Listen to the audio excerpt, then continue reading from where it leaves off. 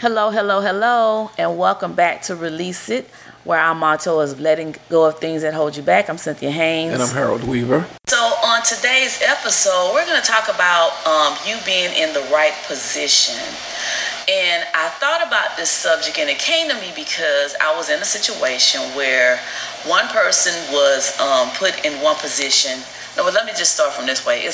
I'm a flight attendant. I don't know if I mentioned this in the other episodes, but I'm a flight attendant. And so on the aircraft, we all have specific positions that we're supposed to be in. And each position covers a certain area.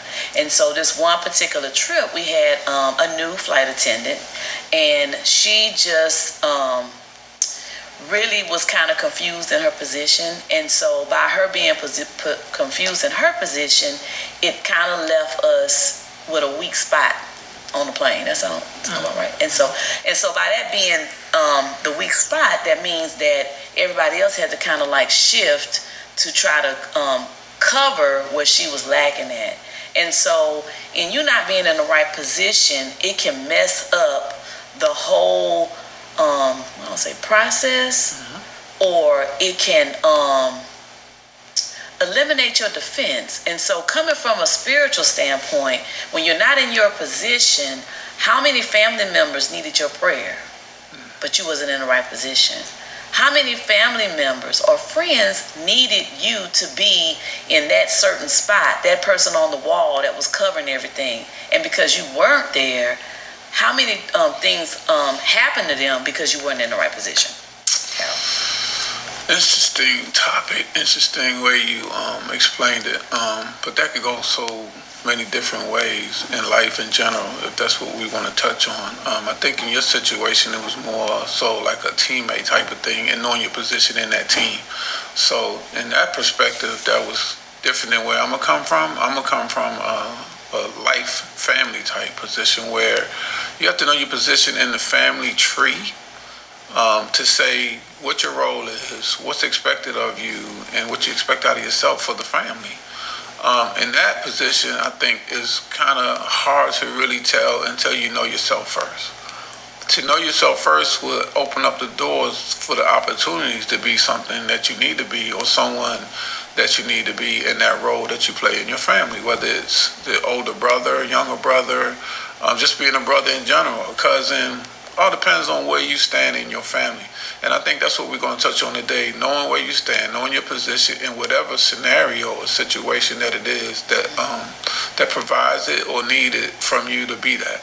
And like Cynthia said, in her position, because she told me about that, it was a case where one of her crew members was new at her position that she was put in for that flight, and because she wasn't ready is why she ended up not doing her job as to be expected. So what happened was she failed basically, and she failed multiple times, and we talked about how that could have been prevented and how it could have been fixed sooner than it was. But no different than, it is different, but it's a similar scenario to what we're talking about, what I'm talking about in the family, where you have to know yourself to know your position. That's first and foremost, and that's the process. Once you know yourself, then you know what you're needed for and what you're expected to give to the family, to keep them going, keep them together, keep them whatever it takes to bond them more so for your position than anybody else's. That's where I'm coming from. I'm glad you said family, because I'm thinking about when you talk about households, husband and wife. And so if you're not in your position as the wife and you're trying to be the husband, chaos happens in the family, right? Then the things that you should be tending to or doing is going to lack because you're in the wrong position for one. So you're not going to have that favor on it. You're not going to have that anointing on that position. So I thought that was good that you said that. So the same as for the husband. If the husband's not taking his right position and taking care of that family, doing the things that he's supposed to do, because the Bible says that he's the priest of his home. So if he's not doing his duties and he's not stepping up into that role as being the priest, then how many things are creeping into that house because he's not in his position. Or playing it. Right. So, I mean, knowing your place, and like Harold said, you have to know who you are in order for you to know your place. So how long are you going to linger? How long are you going to wait before you step up and go into the place that you're supposed to be in? So that way you can get those things that that God has for you. I always say, I don't want to get to heaven and God open up this door and say, well, Cynthia, if you would have been in a position, this is all the things you could have had while you were living on earth. Is that good? That's awesome. Okay, what you got? That was pretty good. Again, it's all about the mindset. You know where I start, and where I end, and what I talk about more so than anything else. It's the mindset. So I say that to say you first have to believe in yourself, to know that you want to know who you are. And then you can work on your position and where it needs to be and how to play it. What are you waving at? What are you doing? It's just something. Know your position. Yeah. Know your position. Definitely. Yeah, definitely. So again, like I said, this could go so many different and several ways. It all depends on you and what you require. It all depends on you when you hear the word, know your position, play your position. What does that mean to you? What is the definition for you? And then take it from there and look in the mirror. Once again, ask yourself, are you in position? Are you playing your position? Either way, you got to start with one before you can start with the other. It's a process. It's a step-by-step scenario and situation that either you're in already or you're going to be in one day, but it's never too late to learn if you are already, right? And it's never too early to start now. So just ask yourself, what does that mean to you? While we explain, while we give you examples, everybody's different. We talk about this all the time as well. Everybody's different. Everybody's comprehension is different. So take what we're saying to you and put it to use for you. Yeah. What does that mean to be in position? What does that mean to know your position, to play it correctly and properly? So not only does it help you, but it helps yours as well. Your family, your friends, your associates. Who knows who needs it, but you can't give what you don't have. And that's up to you whether or not you have. Right. So there you go. Come on.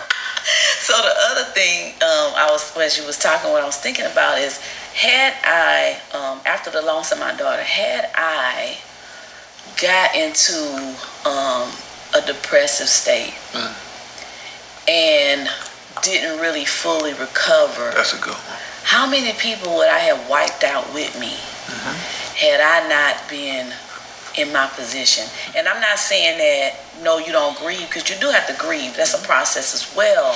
But how you grieve determines, how you're going to come out of it and where you're going to go. So that's another thing is that, because I know we started the show, we were talking about loss. Had I not gotten myself back up and in the place, we wouldn't even be sitting here today, even doing this show, to tell you that you can get up from this thing and you can move on. Get in your position, because it's not always about you. You got other people that are watching you and looking out, looking at you to see what you're going to do. Had I not been in my position or been able to recover from that loss, where would my granddaughters be? Right. What would be happening with them right now?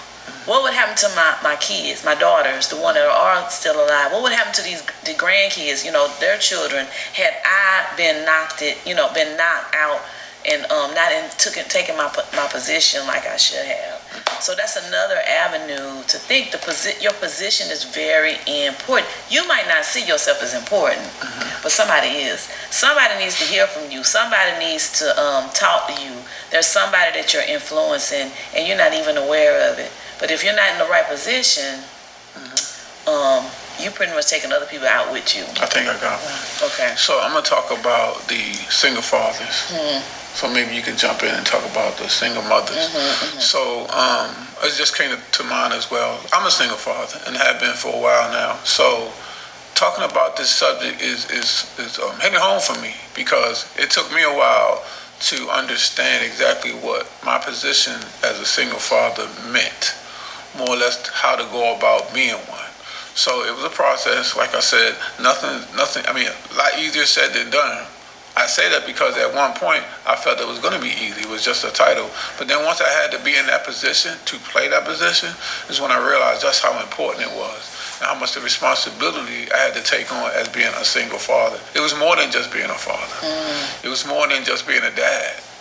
It was a whole lot more than I could have expected. But at the time, I didn't know what my position was to play it correctly. Okay? I knew what I was being called, but I didn't know what to do with it. To actually be that person in that position and play it correctly, so wherever and whatever came out of it was positive. It was productive. It was educational. It was things that my children can learn from me, from example. That I had to be that person to not only know what to teach them, but have already learned it before I started. And that's what I call playing your position. But again, you got to know yourself first to even get to that point of knowing what your position is going forward. So work on that. Ask yourself, what's your position, wherever it is in life. It could be a single dad. It could be, again, an older brother, younger brother. It could be somebody at work. It could be something at work that you put in a position to be, okay, that you have to know it first to play it second. So just ask yourself, what is your position in life? Where are you now? Where you want to be? And then work on that, because it's never too late, but you got to start somewhere. Yeah. I think that was a pretty good example. That was. You want to speak on single mom? I think it was. Real quick, you got a story? What's some words for the single moms out there? Yeah, that might be struggling. That could be struggling. I mean, it is a tough position. So we're not going to say that the position that you hold is going to always have sunshiny days, because it's not. But I think the main point we're trying to say is that through the struggle, don't lose your position. Through the struggle, stand strong in your position, because somebody else depends on that. And so, as being a single mom once upon a time, well, I'm another one now with these girls, but there are some times, you're like, well, I wish I could do this, but I can't because I have the kids. Or, I might want to be sluggish today and don't do nothing, but I can't do that because my leadership in the position that I have affects other people. And so sometimes you need to have that other person that you can talk to, so that way you can have something to bounce things off of. You might need to get a counselor. You might need to just reach out to some other type of resource to help you while you're doing your the struggle or whatever it is you're going through. But just know that, like we said, it's not an easy task, and it is a process as well. But just knowing your position, I think that solves a lot of problems. When you know your position, when you know the importance of your position, and you know how your position is affecting other people. And so I'm reminded of Moses in the Bible. And I remember when he had to take the Israelites and take them from where they were used to and familiar with. That's another problem, because sometimes familiarity have you out of your position as well. There's times we hang on when we should be letting go. So that's another time, another story. But Moses had to take these people. God appointed him to do it. And so just think about if Moses would have stayed in this state of mind of like, I can't do that. That's too much for me to do. How many people would have been still stuck in slavery and stayed captive and stayed in bondage had Moses not stepped in his position? And it wasn't an easy position, because when Moses first got called, he said, I can't even talk. Moses stuttered. I can't even talk. So how am I going to go talk to Pharaoh and tell him, let your people go? And so God gave him an avenue with that. He said, okay, take your right-hand man with you and let him talk. You tell him what you need to be said and let your man talk for you. So every excuse that Moses had, God had that ram in the bush for him.